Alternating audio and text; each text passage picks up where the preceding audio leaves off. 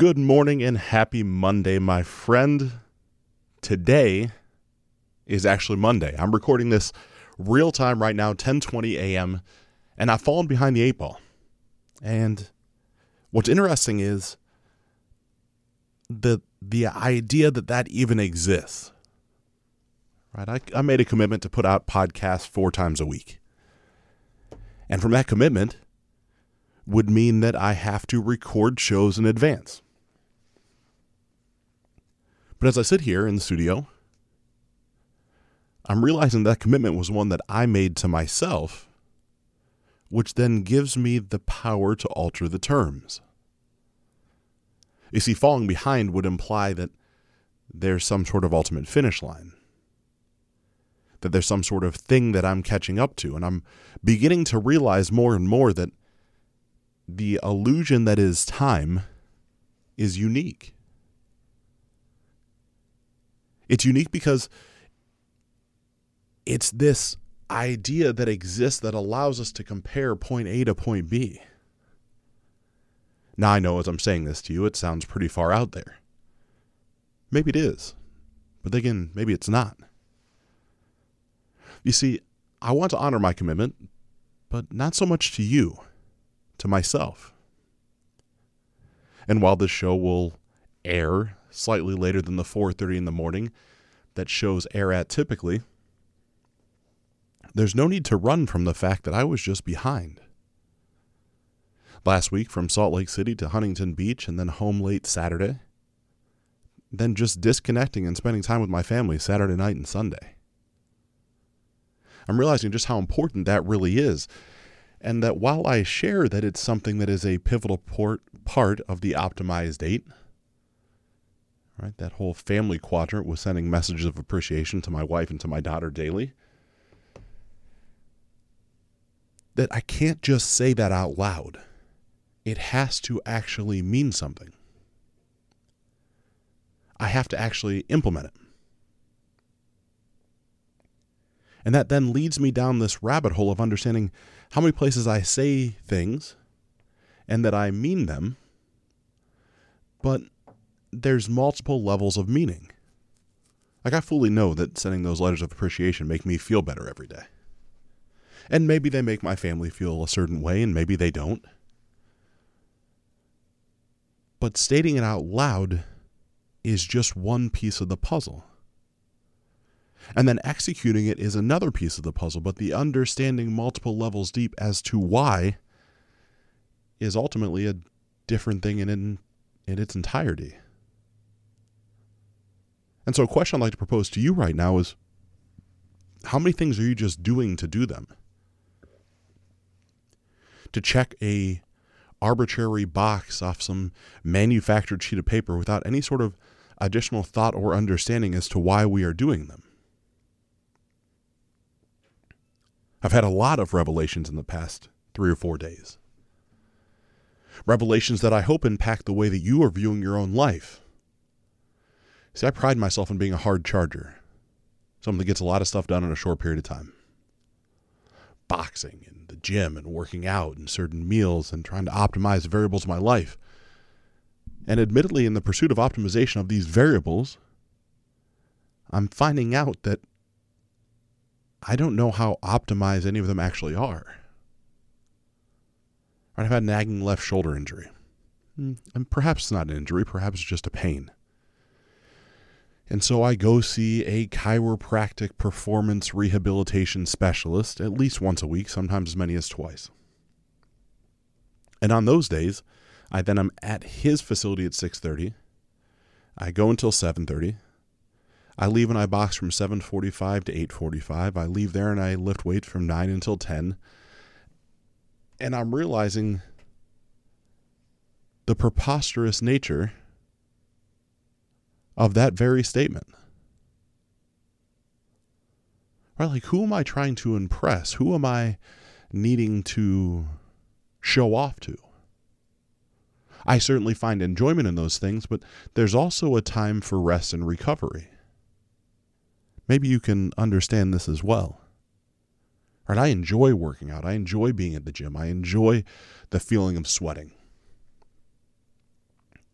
But I find myself chasing down this rabbit hole, things that I use to define who I am instead of taking steps back and deciding what does make me in the moment.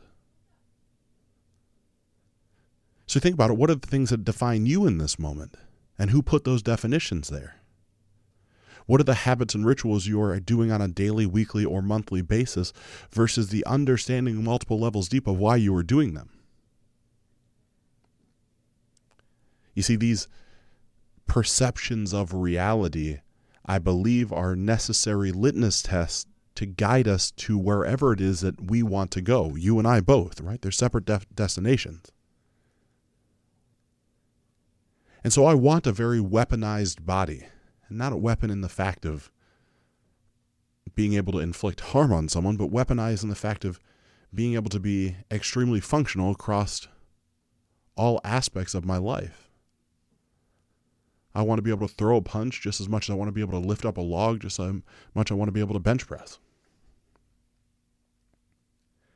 And anything that I do that is causing me to overtrain to not achieve that is not ultimately beneficial, no matter what my external commitment level was. And so understanding on the episode that aired late last night or potentially early this morning on the Sunday Secrets of wanting to do the 75 hard challenge, but wanting to work out for those 45 minutes outside, and even if that's just go for a brisk walk every morning with a 50-pound weighted vest on. I want to do that because I'm interested. I'm anxious. I'm excited.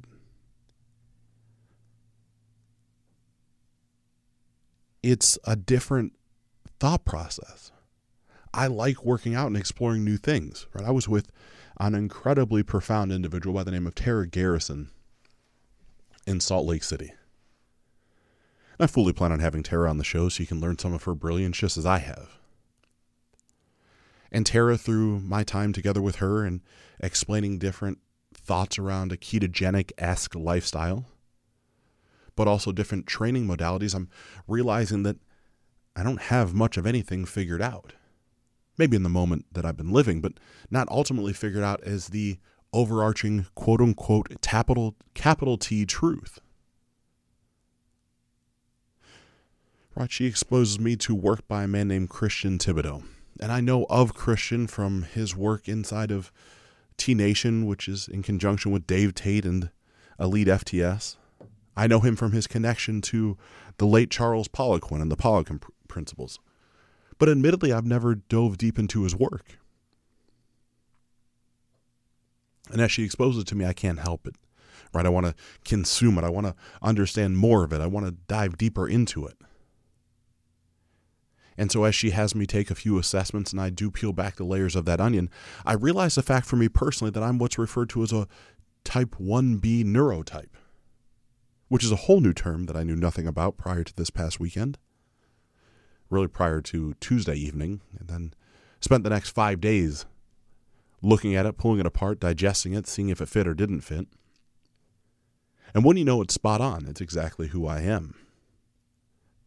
All this becomes fascinating, not to have you look up Christian Thibaudeau, but because a 1B likes explosive movements. A 1B operates better in a fasted state. A 1B doesn't enjoy carbohydrates or better on fat and proteins. All these things across the board become like light bulbs that go off. Like, man, I've been training since my time with Ben Pokulski down at MI40 in Tampa. I've been training in this slow, controlled, methodical way because that was, quote unquote, the way I was supposed to train. And not saying there's anything wrong with that methodology. I gave it a sporting shot, but I can tell you, after the past 2.5 years of doing that, my body composition, overall enjoyment at the gym, and the way I feel on a day-to-day basis is not where I want it to be. And so here I sit, learning something new, expanding my capacity, doing explosive concentric and controlled eccentric movements. Guess what? All of a sudden, it feels like a light bulb went off inside of me. I'm enjoying working out for the past 2 days instead of dreading it. And part of that then is recalibrating my kinetic chains and putting the pieces back together, which is going to require me to not box for a while. And the only reason that brings me internal angst is because of the commitment that I made externally to box in the boxing ring. But that commitment ultimately doesn't much matter to anybody other than me. And so from that standpoint, I'm curious to know from your side, what are the commitments that you have made that don't ultimately serve you, but you're holding on to them by definition? Right? The same thing ultimately goes into this show, an optimized life show, and how that looks. Right? I realize as I'm traveling that 15 Minutes to Freedom was an enjoyable endeavor until it wasn't. And that I thought that I needed to change the show in order to change the format. But truth be told, I didn't need to do any of that. I could have dropped 15 Minutes to Freedom to a Monday, Wednesday, Friday cadence. I could have taken specific episodes and dove deeper down a rabbit hole. And so I believe that 15 Minutes to Freedom is going to make a resurrection. I believe that Optimized Life is going to take a backseat and maybe be terminated. And there'll be additional updates to come on that because it's speaking to me and because I need to listen. And because the only limitation or definition that truly exists is the ones that we put on ourselves. But yet, if you're like me, you hold on to them like they're the gospel. But why? When did it become okay to stop questioning who and what you are and what you are ultimately capable of? Why do we feel like we need to change that? Why do we feel like when we commit to something that after a period of time it feels almost sacrilegious to change it? My friend, it is not. We're all in consistent motion. Life is not static, it's actually dynamic. And so when we set goals can oftentimes turn into limitations. Think about that. The goal you have for something inside of your life right now could actually be limiting what you're also able to achieve. Literally. Like I had a goal to hit $100,000 a month in revenue inside the business. But why did I pick that number? Because it was comfortable, because it was safe, because I could see how to get there. And so I held on to that like $1 million a year coaching business. Think of all the people I can help and impact. Then I'm around some brilliantly powerful people in Southern California.